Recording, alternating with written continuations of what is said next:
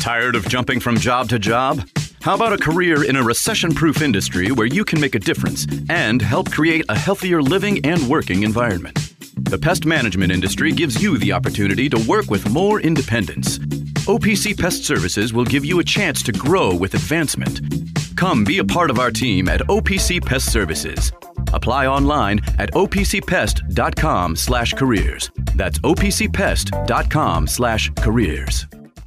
Where do you go to find all your favorite wine, beer, and spirits with selections customized to local tastes? For over 25 years, that go-to place has been Cox's Spirit Shop. Cox's, Louisville's go-to liquor store.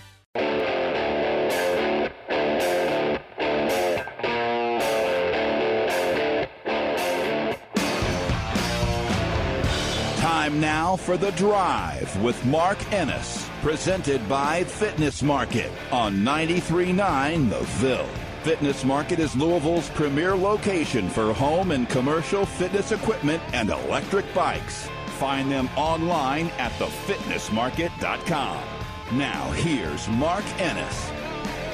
Welcome back into The Drive here on 93.9 The Ville. Mark Ennis here on a Tuesday. Happy to be joined now by friend of the show, Tyler Grieber from WDRB. Tyler, how is everything going, buddy? You doing all right? Yeah, man, not bad at all. Just took a little time off over the weekend, got back in yesterday, so kind of getting my bearings straight. I made the joke on the air last night that all I got to do for the Louisville men to win a game is just leave town for a few days. So if Louisville fans would like to fund more time off for me to guarantee that their team wins, I mean, I'm not going to fight you on it. So I don't know. I don't know how we do that, but it was crazy to see that. A long time ago, Drew Diener told me, anytime you have somebody on, try to make news if you can. And so it sounds like the news that you and I are making here is you are admitting to everybody you are the black cloud.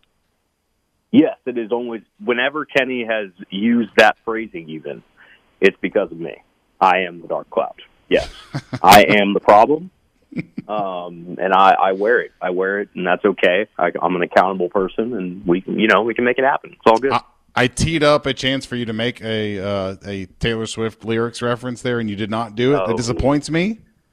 Oh, it disappoints you? Wow. Okay. Yes, listen. I'm pro Taylor Swift in this house. Oh, no, I like Taylor Swift. I had a conversation about her recently with somebody where it was like, I totally respect everything she's accomplished, recognize that she's like a pop culture icon, especially for my generation.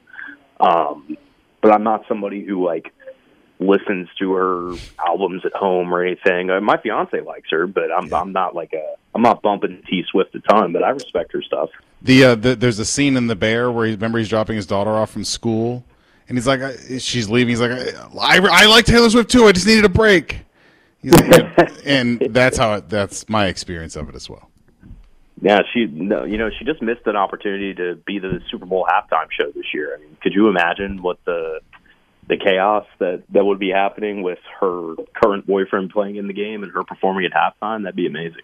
That would be nuts. By the way, earlier today with Louis, looked up some of the previous Super Bowl halftime shows from before it became a big thing, and it was just like a band, like a marching band, stuff like that. It's pretty wild how little we used to really try to make that thing a spectacle. Oh, dude, it's evolved into a totally different animal. I still contend that Prince's halftime show was the best.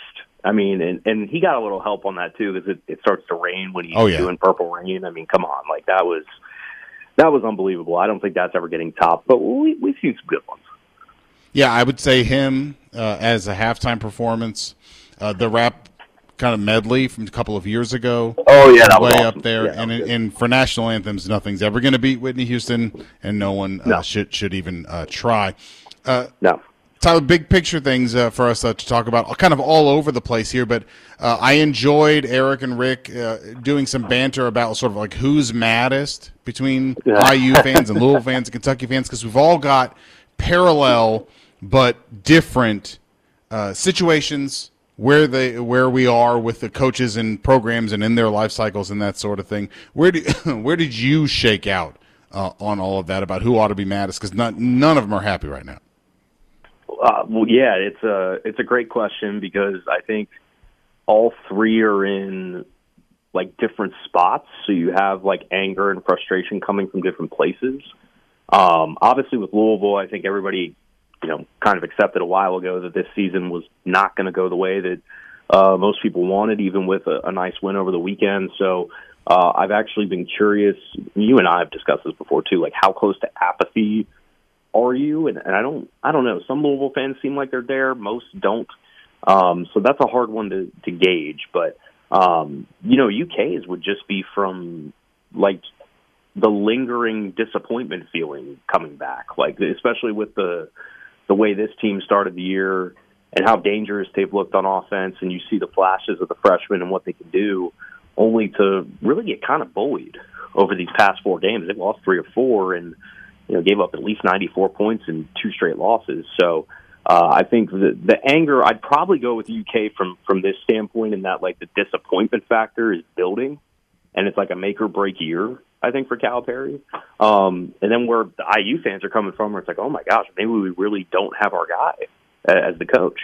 Like I think a lot of people were high on Mike Woodson after, getting them back into the tournament the past couple of years and winning some recruiting battles. But they've been pretty rough, man, ever since, the heart of Big Ten play really kicked into gear. It has not been pretty for them. So in a roundabout way, I'll go with Kentucky's fan base, because you were so high for a bit, and now you're hitting a real patch of adversity, and they got to answer it starting tonight at Vanderbilt.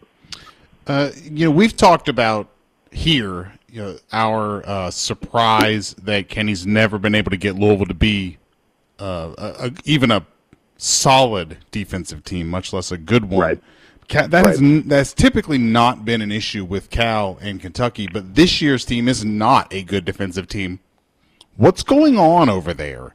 What's your diagnosis? Yeah. Like, why aren't they good defensively when it's clear they've got athletes over there? Yeah, well, I think on the one hand, defense in recent years maybe wasn't a whole team problem, but I feel like we had this discussion a lot when, with Oscar and being a pick and roll defender and not being great at it. But then it was like, all right, Kentucky really needs a true shot blocker. Calipari always has a true shot blocker. Well, he's technically supposed to have 3 of those this year, with 3 7-footers, especially a guy like Onyenso. That's almost like his whole role. But I think their problem is that they're just not guarding well on the ball. I mean, they're getting physically outmatched these past couple of games. I don't like to give the youth and inexperience excuse, because they are so talented, but there is going to be a physical difference between some older teams, more experienced teams, and them. And if you're the older team, then yeah, I'm going to try and bang bodies down low, or not even down low, just all over the court, make it as hard as possible, because kids that young probably are not used to it yet. So I think, especially when you look maybe back at the South Carolina game in Columbia, I thought that was a really good example of that. But, DJ Wagner being out doesn't help. I think they got to get him back. He's obviously more important than maybe we all previously thought. At the beginning of the year, we thought he was going to be, maybe their best player. Tails off a little bit because Reed Shepherd's played so well. Dillingham has flashes, but you're kind of seeing that he is important to this team. But even when he's been out there, the defense is still not quite good enough. And the funniest thing is that they don't even really have to be a great defensive team. I think they just have to be average, because they can score with anybody most nights. So it's weird. I don't think they're physical enough. I don't think that their guards are good enough defenders on the perimeter. And I think Calipari would kill to just have Cason Wallace again, for a year. He was such a good defensive player for them. And imagine if they just had him to help out with these guards to at least just be a lockdown guy. It would be a huge benefit. How about your reaction then to Louisville beating Florida State? Look, that's a team that has been a personnel and stylistic nightmare for Louisville for years now. But Louisville plays extremely well on the offensive end and plays from ahead and really maintained that lead the entire game. And I was, even when it got down to 4, I never thought they were going to lose that game, which felt very weird for me. What were the Tyler Griever vibes out of Florida State? Well, the Tyler Griever vibes out of Florida State were I was in Denver for a bachelor party over the weekend, so I really wasn't keeping up with it a ton. And then I checked the score. I was just catching up on some stuff. And I'm like, oh my god! Not only did they win, they scored 100 points. Like, what happened here? But we've seen them play pretty solid offense at times this season. So that part doesn't necessarily shock me. I think the biggest thing that could have came out of it was the performance that Tyler Johnson had. I mean, they need a really good distributor most of the time. We know that they don't move the ball around very well, whether you want to argue that's the personnel or the system with the dribble drive, whatever. They're not a team known for racking up a ton of assists. So the fact that Tyler Johnson was able to have that kind of impact, racking up 11, is a big deal. And I think my biggest question coming out of that is, okay, he didn't start that game. He hasn't started a lot recently after having a little stretch where he did. Sky Clark playing or not playing, is this enough to finally just say, all right, Tyler Johnson's our point guard the rest of the season? We're starting him there. You live with the ups and downs. And my personal opinion on that would be that's the right move to make. And because I think him and Sky have played decently together when they're on the court, but in that situation, Sky's not the primary ball handler. It would be Tyler Johnson. So I think we know what his flaws are. You know, I think he shows off a few too many emotions at times. He's like slapped the ball in frustration or gotten into some tips here and there that results in a technical or like a dumb reach or something. But that's just being a young player. You know, I think you got to live with that, especially at this point. So that's a huge development for them. But I just kind of want to see how it shakes out because now you don't even have any depth really behind those two because Hersey Miller, who could have at least just given them a break here and there, is out for the year. So the backcourt is probably the most intriguing thing to me to watch moving forward. We're talking with Tyler Griever from WDRB. Tyler, you got a feel for the Super Bowl coming up this weekend? I feel like dread. Actually, yeah, well, dread. maybe I'm so like jaded by how wrong I was about the AFC Championship game that it feels like I have to pick the Chiefs because of how badly I misunderestimated them in the AFC Championship game. No, I feel similar in a way. I think the Chiefs have entered that territory where it's just really hard to pick against them. They made a habit of this. But it's weird because I was having a conversation with the guys in the office today. Like, I do think San Francisco matches up with them decently. You know, I mean, they run the ball. They have arguably the best running back on the planet, and not only is he a great runner, but he can kill you out of the backfield, and that's something that I think you can do against the Chiefs is throw to the running back, throw to your tight end. You know, George Kittle obviously could be a huge deal, and I wouldn't forget about a guy like Kyle Juszczyk either, who is as utility, how am I trying to put this? He's as much of a utility player as like a fullback can be. I mean, he's physical. He can catch passes. He's really athletic. He started his career at Baltimore before going to San Francisco. So I'm interested to see how many, are they going to run some heavy sets to really try and pound the ball and let Purdy work off play action? You know, basically, I just want to know, are you going to go the complete opposite direction that the Ravens did in the AFC Championship game? Like, actually try to attack not a glaring weakness, but a weakness of what's a good defense, and that's going to be pounding the ball, not giving up on it, and trying to really work through McCaffrey and Kittle, which those are not two bad guys to work off of.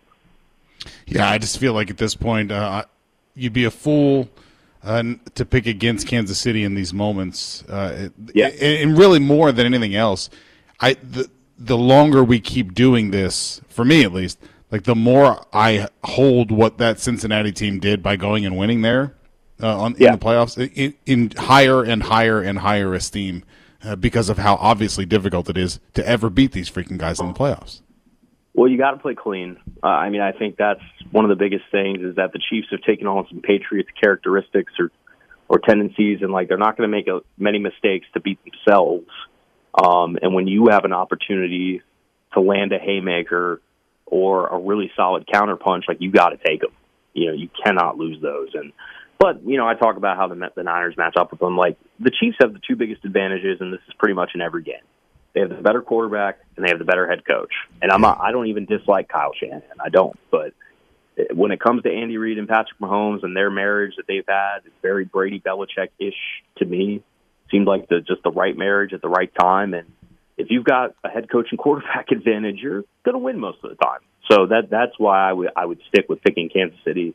I do think it will be a very good game. I do, but I have not officially bet on it yet. I'll take a look at it probably a little closer to game day, see if I can take advantage of some boosts. But I will probably be going with Kansas City.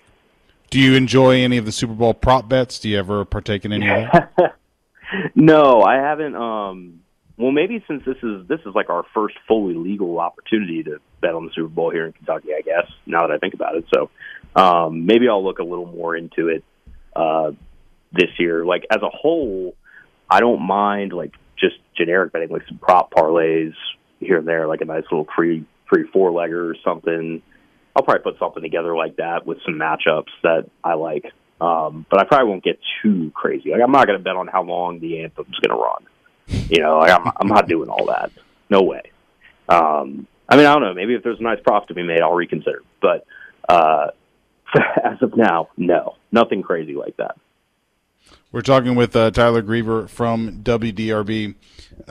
Tyler, what do you make of the coaching carousel discourse that's going on around here, and names that seem relevant to this job, and maybe which ones seem to you far-fetched even at this point in things? Well, I think you got a pretty good look at one last night with what Jerome Tang and Kansas State were able to do against Kansas. You know, I had to look it up because I used to cover both programs. Like, Bruce Weber coached K-State for 10 seasons. He only had 3 wins against Bill Self in Kansas. Like, Tang's already got 2 in 2 years. That's not easy to do at all. I mean, Kansas, as much as it pains me to say it as a Mizzou alum, like, Kansas has been as consistent as anybody over the past however long Self has been the coach there. And the gap between K-State and KU, you know, I think we look at a lot of things around here in the lens of, like, the Kentucky-Louisville rivalry. Well, at least Louisville has been able to claim at certain times that, you know, we're a national championship program. We consistently expect to be in the Final Four. And, you know, K-State can't really claim that. Like, not nearly to the effect of Louisville. They're not even in the same conversation. So that gap between you and your in-state rival is that much larger. And I think Jerome Tang has done a really nice job in competing with KU in just 2 years. Now, I'm not speaking on Tang because I'm like, oh, this is the guy I think is going to get the job. I think it's a guy they should take a really hard look at for the job if he is interested. And you would have to go back to, if you're looking like for a crack in the armor to say, oh, would he even be interested? I really don't think that whole Naquan Tomlin situation went down the way that Tang and his coaching staff wanted it to at K-State. Yeah. And I think there was some frustration there between them and the administration, and, like, just not trusting. If I have this right, I think the staff really wanted to keep him on the team, and I don't know all the details about what happened, so don't take what I'm saying, you know, fully as truth here. But the president basically stepped in and said, nah, you know, we're done with that. You know, he's moving on. So I don't know. Ever since that, I looked at Tang's situation a little differently, because at first I was like, oh, you know, this is a perfect marriage. He's having success. You know, the campus loves him, all that. But when little stuff like that happens, your ears just perk up a little bit, and you just want to see where it goes. So in terms of the whole landscape, I made my feelings on Beard known. Still don't think it's a good idea for Louisville. Don't think they can afford that kind of PR, and rightly so. I would agree with them on that. No one's questioning he can coach with anybody. Other guys, like, you know, Musselman, I don't know, man. Like, Arkansas this is rough for them this year. They've not looked good. And I mean, we were coming into the year saying Arkansas's got all these guards and these transfers or whatever, and it hasn't gone well. It hasn't gone well really at all. I mean, I think the guy can coach. I think he'd be a solid hire, but I think you're meeting it with a little more skepticism than you used to, if that makes sense. Tyler Griever, WDRB, thank you so much for the time, as always, buddy. What's on tap? What's coming up for the rest of this week with WDRB, bud? Oh, we're just rocking and rolling, man. I mean, Eric and Rick are doing a great job with overtime. If you haven't watched on the WDRB Plus app, they record every Monday and Thursday. I think they do a great job of keeping it engaging and having some fun. And I think tomorrow was signing day. You know, we'll probably hear some from Jeff Brom, of course, which, Yeah. Everybody wants to hear from Jeff Brom after they pulled in, 24 transfers? That was the total size of that class. So we'll have a lot of coverage on that tomorrow, and hopefully share some good stuff. But, yeah, man, the same old over here. You just keep trucking and keep working in a market that never stops. All right. We'll talk to you again soon, Tyler. Thank you so much, bud. All right, bud. See you. All right. Tyler Griever, WDRB. Good stuff from him. As always there, I did want to mention that we referenced late last week that Tennessee, the attorneys general in Tennessee and Virginia had taken the NCAA to court over NIL restrictions and were seeking an injunction or a restraining order on the NCAA from enforcing any of their rules around NIL and recruiting.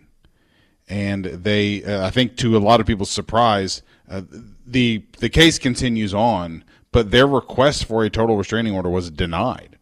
And so the recruiting restrictions and the transfer restrictions that were both, I think, the subjects of these lawsuits are still in place. I think there were a lot of people who were expecting kind of the NIL and transfer lid to just be thrown off with a restraining order being granted here.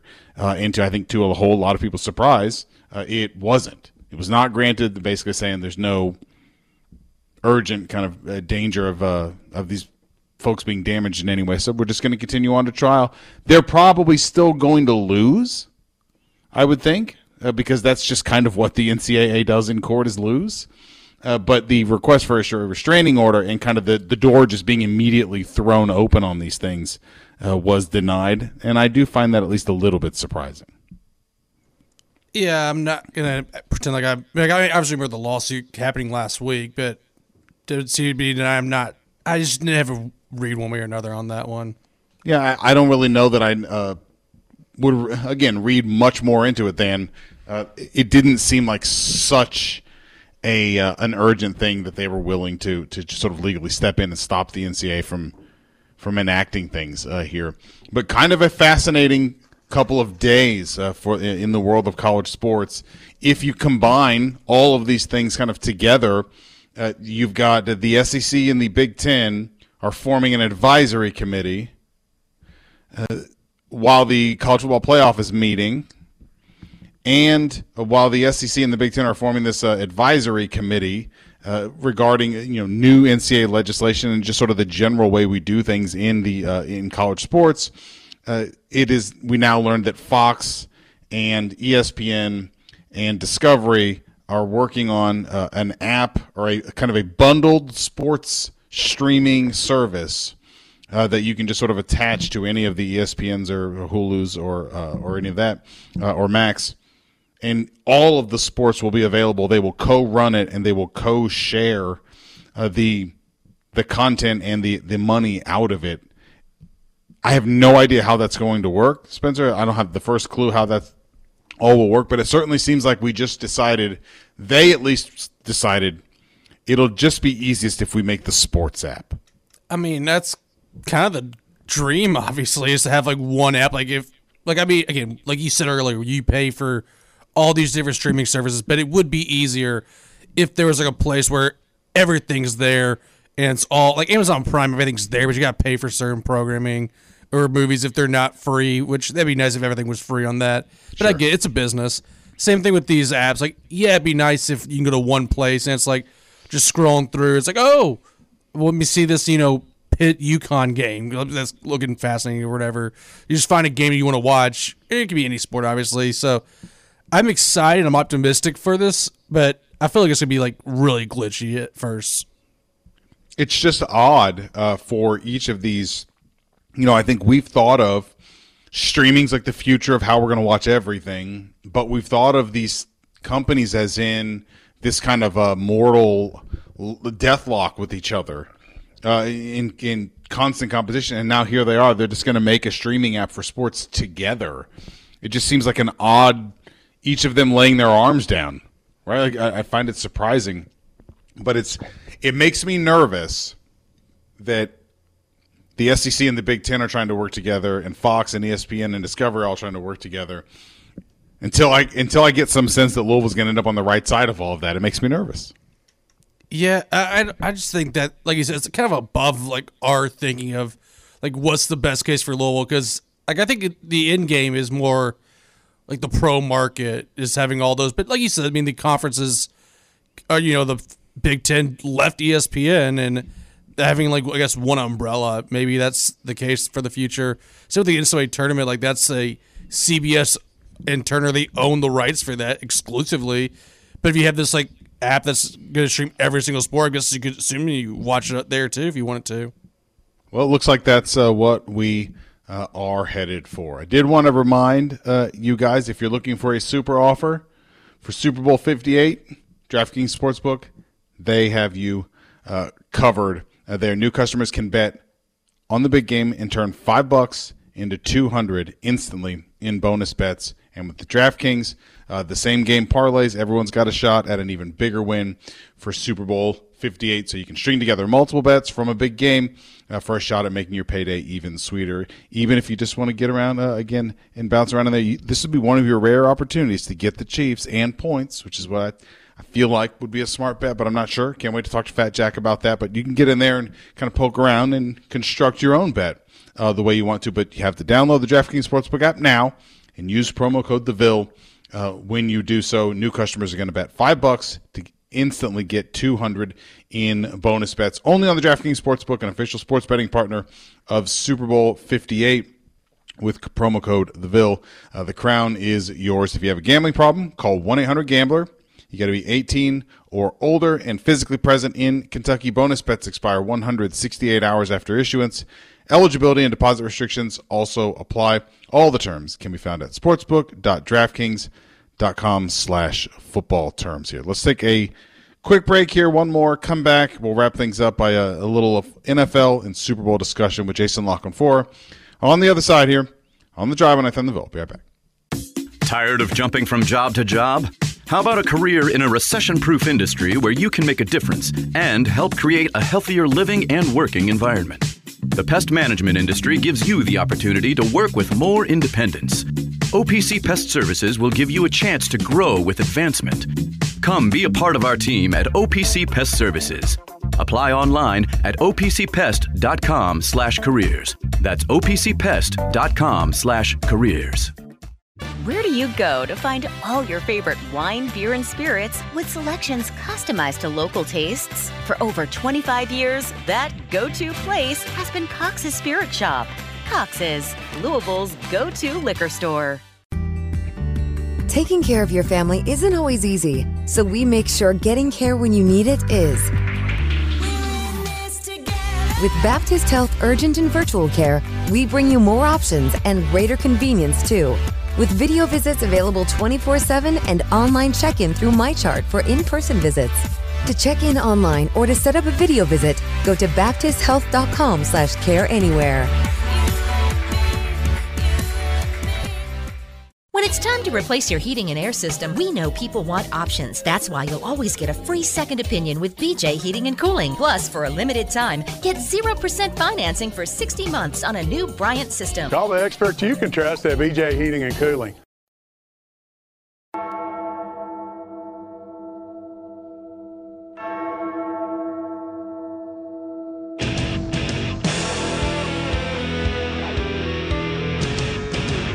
You're listening to The Drive, presented by Fitness Market, right here on 93.9 The Ville. Now, here's Mark Ennis. Welcome back into The Drive here on 93.9 The Ville. Mark Ennis and Spencer and I here on a Tuesday. If you want to try to squeeze in here, you can. 8150 93.9 in just a couple of minutes. We'll talk with Jason La Canfora about some Super Bowl storylines and some off-season storylines in the NFL. And, of course, he's in Baltimore, so we'll talk with him a little bit about the disappointment that was the end of the Ravens season and maybe how long that will linger, your fears about that as obviously people who root for Lamar in Baltimore, because I worry about that. I worry about a loss like that lingering. We've heard so many people talk about the losing in the AFC and NFC championship games is the worst of all. It's like the least satisfying and the hardest, I think, to sort of re-energize and come back next year. But Lamar also seems to be an awfully competitive guy. Yeah, that's why I like what Dan Campbell was very frank after they lost to the 49ers. Like, we may never get this chance again. Like, that's just the reality. Like, Phillip Rivers had, I think, one shot like 08, or it was like the 07, like they played the undefeated Patriots team there. He never got back to that stage again. And like, obviously the famous Marino with the Super Bowl, but at least you can say you made the Super Bowl. Like, at least that conference championship game loss has this thing. Like, we're still 3-4 years now removed from Josh Allen, and he hasn't made it back to that stage yet. So that is definitely the reality. So, like, Dan Campbell, like, he knows the reality of the business. He's like, look, you may never make it back to the stage. That's the reality of this game. And I think Campbell's a hell of a coach. But the NFC, like, it's wide open, but it's also a double-edged sword there. It's wide open that, like, the Eagles, they'll probably be back. Cowboys, if they could get their act together, they could make a run potentially. And there's other teams that, just get a couple games lucky, you make it to the conference title game. So that is like a big worry. And I really want to see Lamar make it back, because I would hate to be, 10 years down the line and we're looking at Lamar never made it back to the big one. Yeah, I think it would be a tremendous disappointment. But hey, it's really hard. Like, it's just extremely hard to get there, and it is the unfortunate legacy of the Patriots and Brady that we think it's normal for teams to win all the time and for players to play really, really, really well, absurdly long amounts of time. I was mentioning this when I was on with Louis earlier. We are extremely fortunate as football fans that, like, Lamar Jackson and Pat Mahomes and Josh Allen and Joe Burrow and Justin Herbert, these guys, Jordan Love, like, these guys, C.J. Stroud now, they're young. Like, we've got 10 more good years of just the guys I named, to say nothing of people who are coming after, like Caleb Williams and Drake May this year, or Trevor Lawrence, or some others, that are sort of mixed in there as well. We're at Brock Purdy, I guess. We're very fortunate that we've got a lot more time with those guys, but Brady still has distorted everybody's view. Because like, I can remember when Dan Marino was in his early 30s, and I thought he looked like my dad. I thought he just looked like an old man. And now we think that all these guys should play well into their 30s or 40s. Well, I mean, you bring up, Brock Purdy, like, tongue-in-cheek, but, like, 10 years ago, who would have thought Kirk Cousins would still be playing in the NFL? Like, he was a 4th-round pick, and they took RG3 second overall in that the same year. draft. In the same draft. Like, who would have thought, like, Kirk Cousins would still be, and now, he's the headline free agent this year, which that may say more about the free agent class than anything else, but Kirk Cousins still played at a high level. Like, there's quarterbacks that, come and go. Like, Trevor Lawrence, last year, showed a lot of bright spots. This year, not so much. And I don't know if it's the team around him or the coaching or whatever. There's a lot of factors, but, like, we're in good hands in the NFL. The offenses are top notch. I mean, your team and my team aren't. We'll see. Liam Cohen was singing Baker Mayfield's praises today, but we'll see. I don't know. I'm hoping. Like, I know some people love him. I don't want Drake May in New England. Like, I'm not. Like, his freshman You're not a believer? His freshman year at UNC was good. This year, it's up and down. Like, if I had my pick of the litter, like, I'm writing Caleb off. He's going number 1. I want Jay Daniels. Like, I'm not super high on him, but, like, of the choice between May and Daniels, give me Daniels. Interesting. So you're just not a Drake May believer? Not really. I mean, I'll talk myself into it if they draft him. Don't get me wrong. Ideal world, we take Marvin Harrison at 3 and then take a quarterback later, but I don't see us going that route.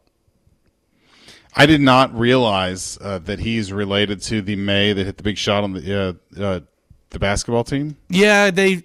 I had no idea. UNC, if you watch any of their games, they shove that down your throat a lot. Is that I don't watch them. Yeah, I've just happened to tune in. Like, they were Georgia Tech lost or whatever. Like, yeah, the whole May family. It's like UNC. There's like one brother like went somewhere else, but like the whole May family, they're kind of like royalty to North Carolina. I didn't. Well, they should be. I mean, you send a shot that beats Kentucky and sends the team to the Final Four, you're going to live forever. Oh yeah, I remember watching that with some Kentucky fans, and they're like, "Your team lost." I'm like, I don't care. I'm going to be schadenfreude this the entire night now. Yeah, it gave us one of the all-time great reaction videos of that Kentucky fans in the bar, and the one inexplicably weird random fan who just flicks off the TV. Remember that? The guy in the front. I'm just remember the guy in the Kentucky jersey that just like that's the one. I don't remember him flipping off the camera though. I just remember him like the dejection after the shot goes in. By the way, you'll love this. The Bucks are after interviewing or hiring Liam Cohen. They are interviewing Iowa's special teams coordinator LeVar Woods for their special teams coordinator job. So, woof. I mean, if you're who.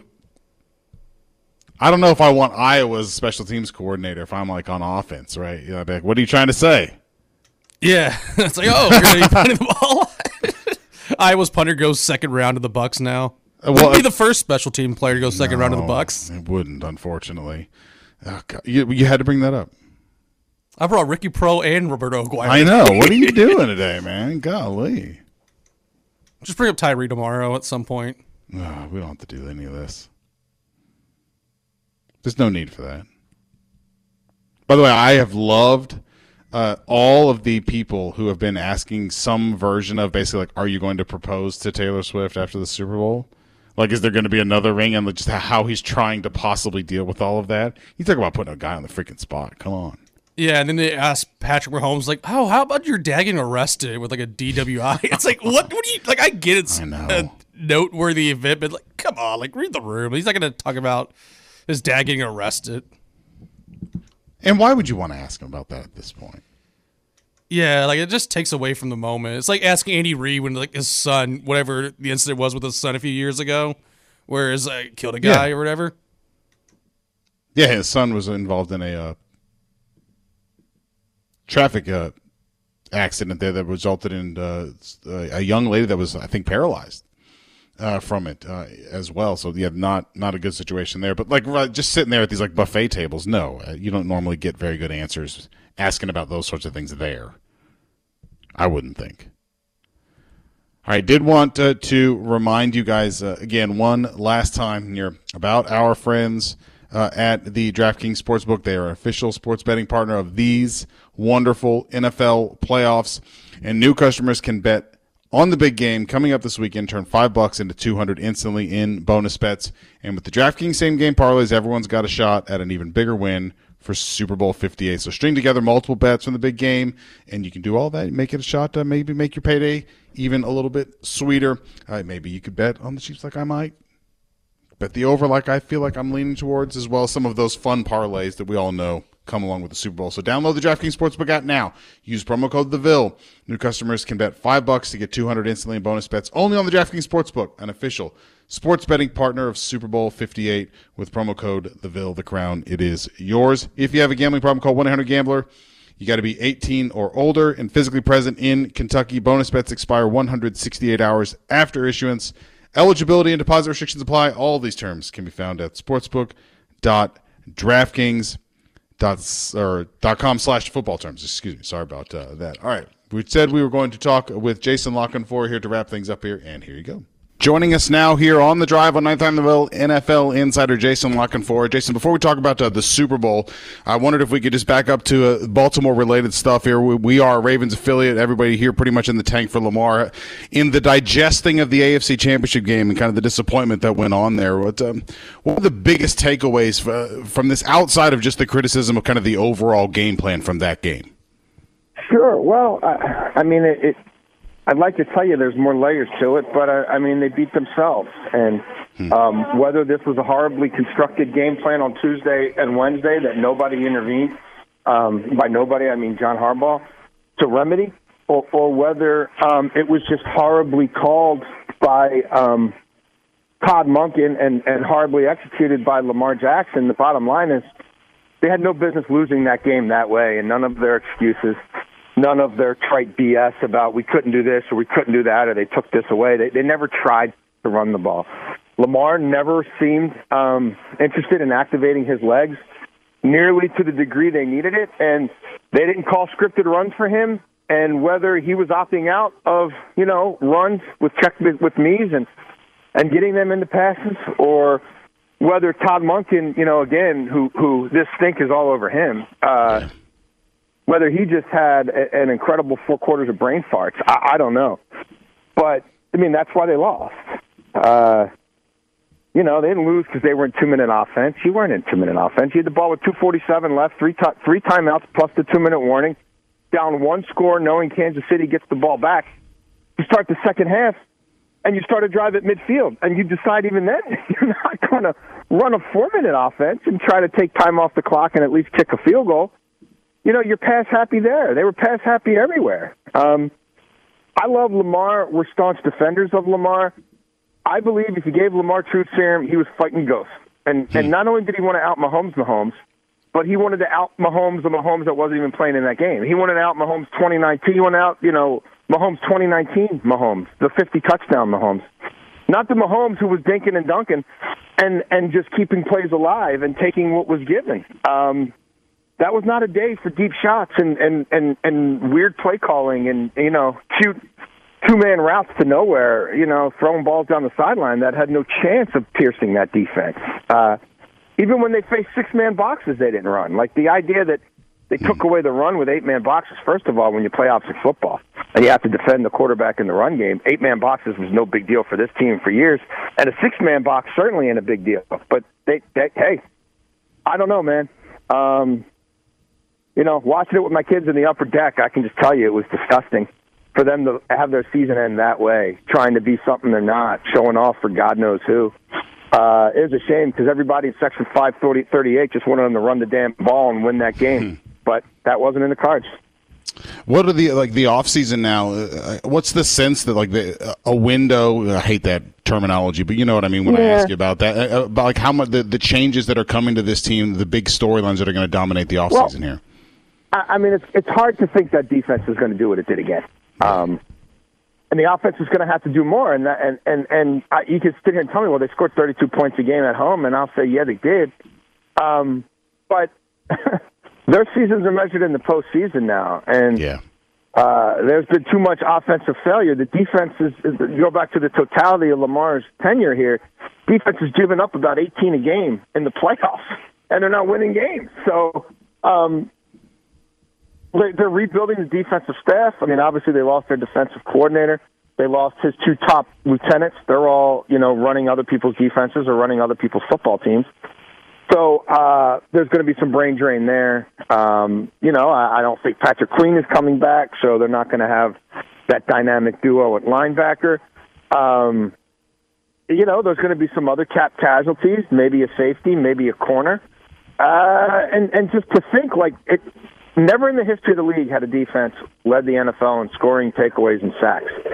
To think they're going to do that back-to-back years without Patrick Queen, maybe without Marlon Humphrey, without Mike McDonald, without Denard Wilson, without Anthony Weaver, maybe without Jadeveon Clowney, or certainly not a 10-sack Jadeveon Clowney. I don't think that dude exists next year. Without getting what they got out of Van Noy, I'd say that's a tough ask. So there's going to be even more on the offense. It's not year 1 under Todd Monken anymore. It's year 2. And Lamar's going to win an MVP in year 1. So they need to rebuild the wide receiver room for sure. Do they bring a J.K. Dobbins back after all his injuries? Is Keaton Mitchell going to be ready for sometime in the first month of the season?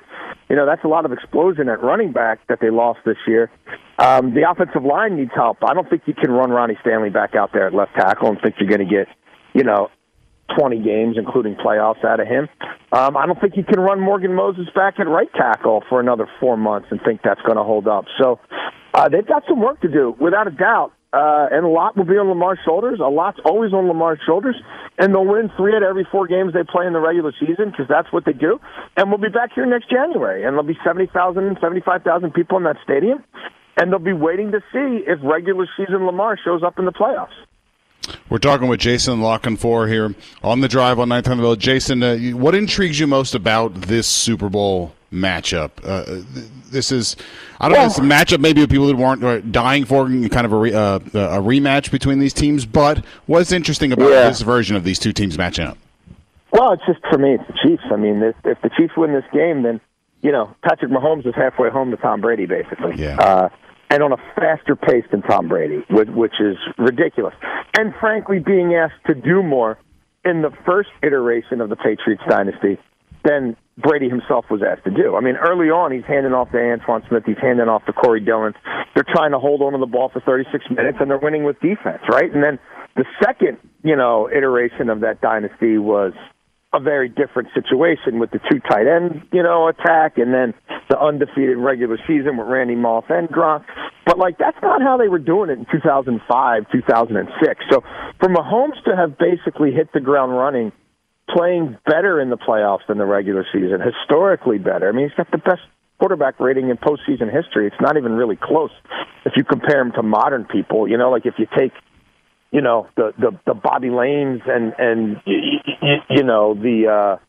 the Bart Starrs out of it. There's not a whole lot of dudes in the modern era, as much as they throw, with quarterback ratings of 107 in the postseason. I mean, even Brady and Manning, their quarterback ratings drop like everybody else in the postseason because you're playing defenses, not Mahomes. And what Andy Reid's done in his second act in Kansas City, I mean, if they get 3 this quickly and as young as Mahomes is, I mean, you could have had one dynasty that we said no one will ever touch literally dovetail into another one that might even surpass it on some levels because of what Mahomes can do physically that Brady couldn't. So that, for me, is looking at what's going to resonate here. You're talking about Andy Reid. Andy Reid might pass Don Shula. Yeah. I don't think it's going to be Belichick at this point. It could be Andy Reid. So I think it's kind of all about that. And then if Shanahan won, then he'd have a monkey off his back, obviously. But what the Chiefs are doing is utterly ridiculous. We just talked about the Chiefs, and you just mentioned Mahomes and his numbers and their performance with him, and all that is true. Does the fact that we're just so focused on him and Kelsey and the offense and Reed and all of that, will we ever truly appreciate the fact that at least this year they have an elite defense? It just seems like they almost, no matter what they do, they don't get credit for that part of it. Yeah, I certainly do. No, they've done it with defense. I mean, last week, again, what did they, it was a dink and dunk offense. Yeah, I mean, for sure. Nobody could match up on Kelsey. They tried 6 different defenders. No one could shut him down. Even when Kyle Hamilton smothered him, he still caught a 19-yard touchdown pass. So other than that, it was just taking what they give you and extending plays on 3rd down and 4th down and keeping drives alive with his vision and his brilliance mentally and physically. But otherwise, it was pretty boring and nondescript. I mean, their last 23 runs with running backs went for 50 yards. And they just kept doing it because the Ravens wouldn't do it. And so we'll just hold on to the ball for 36 minutes and play keep away, and we'll tire their defense out. And we'll win 17-10. That's fine with us. Those guys seem like they want to win 34-17. We'll just win 17-10. It is the defense. It's the best defense he's had. It's been an elite scoring defense all year. They want you to run on them. I'm convinced at this point Spags is fine with you running on them. He's just not going to give up the big play. They're going to stick to their shells. He's a genius about when he brings his pressure. And they're timely, and they've started to turn people over, which they did in the playoffs, which they didn't do in the regular season. So Andy Reid's acknowledged it. Look, again, Pacheco's first 2 runs went for 12 and 7 yards. The rest of the day, the running backs ran 23 times, 4 times as much as the Ravens running backs ran the ball. And they did it for just 50 yards. It wasn't all about the defense. It was about don't F this up for the defense. Don't turn it over. Even with the greatest quarterback ever, it was about game management at the most simplistic level. And that's a nod to what Spags is doing on the other side, shutting down the MVP on a day, again, where Todd Monken and Lamar want to play with 2 legs tied behind their back. So I hope they're getting their national recognition. That they certainly are here in Baltimore. And I think that they're going to have I think Brock Purdy's in for a rough afternoon. Yeah, I was going to ask you about the other side of that quarterback matchup there. Lots going to be made of that, and we know what everybody thinks about Mahomes, but seems like people either love Purdy or they just feel like at any point he will turn back into a pumpkin. Where are you maybe on that spectrum of Purdy belief? He's been a pumpkin in the playoffs, but unfortunately for the other team, he's a slippery pumpkin. And so, interceptions keep falling to the ground. And, I mean, if you go back to the Ravens game, he's played 5 games. True Media has a metric called turnover-worthy throws. His last 5 games, 7.1% of his throws are turnover-worthy throws. The league average is 3.5. You know, yet he only has a couple of picks. I mean, he had 4 in the Ravens game, but only a couple outside of that. Like a 43% interception drop rate over his last 5 games. Like, is that? I mean, that's luck. There is luck. Like, luck plays a role in this. Like, his first halves have been god awful. Like, I you know, that's fine. Like, I got news for you. If the Lions defensive back picks that ball off, we'd probably see Sam Darnold in that game. That's where it was headed.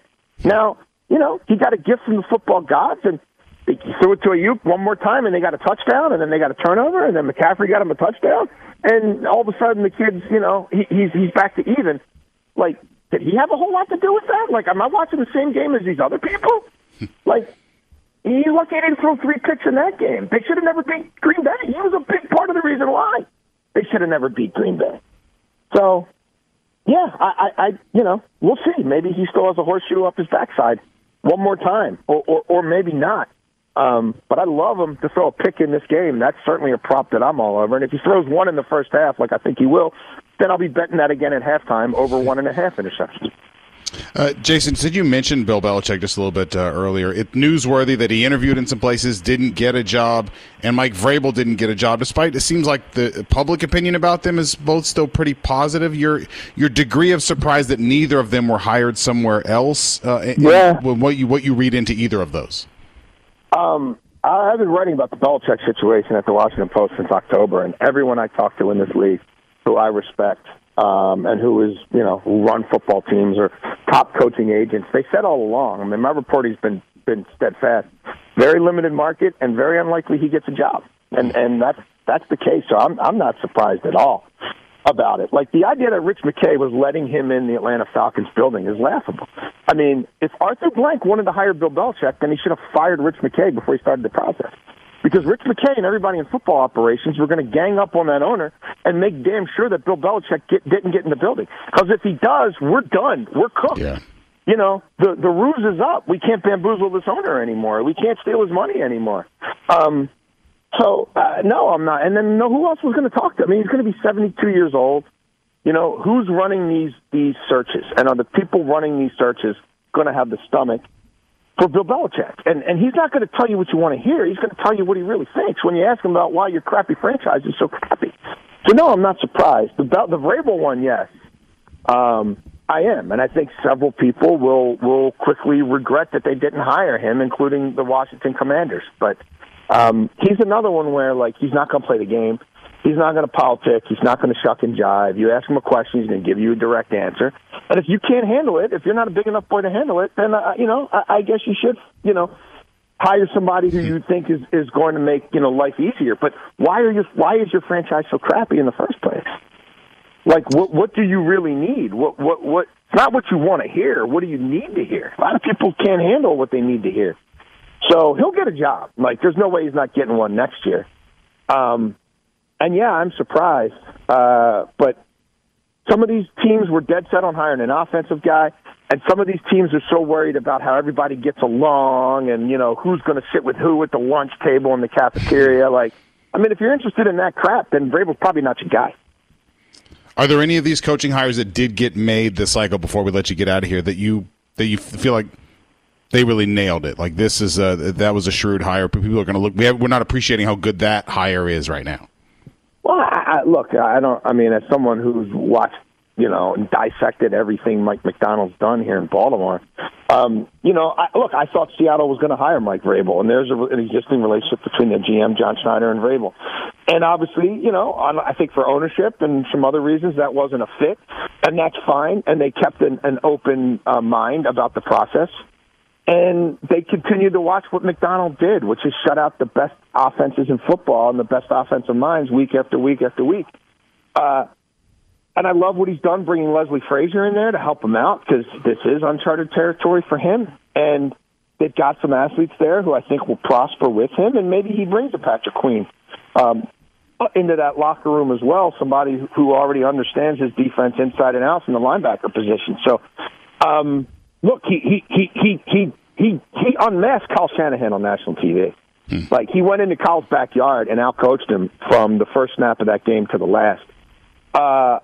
And he dismantled that whole family tree. He faced all those guys. down the stretch here, and the only one who got him was McVay.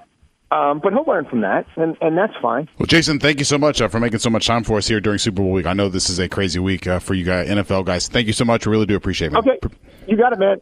Yep. All right, Jason La Canfora there in Baltimore. Good stuff from him, and as you can tell, good stuff from him there.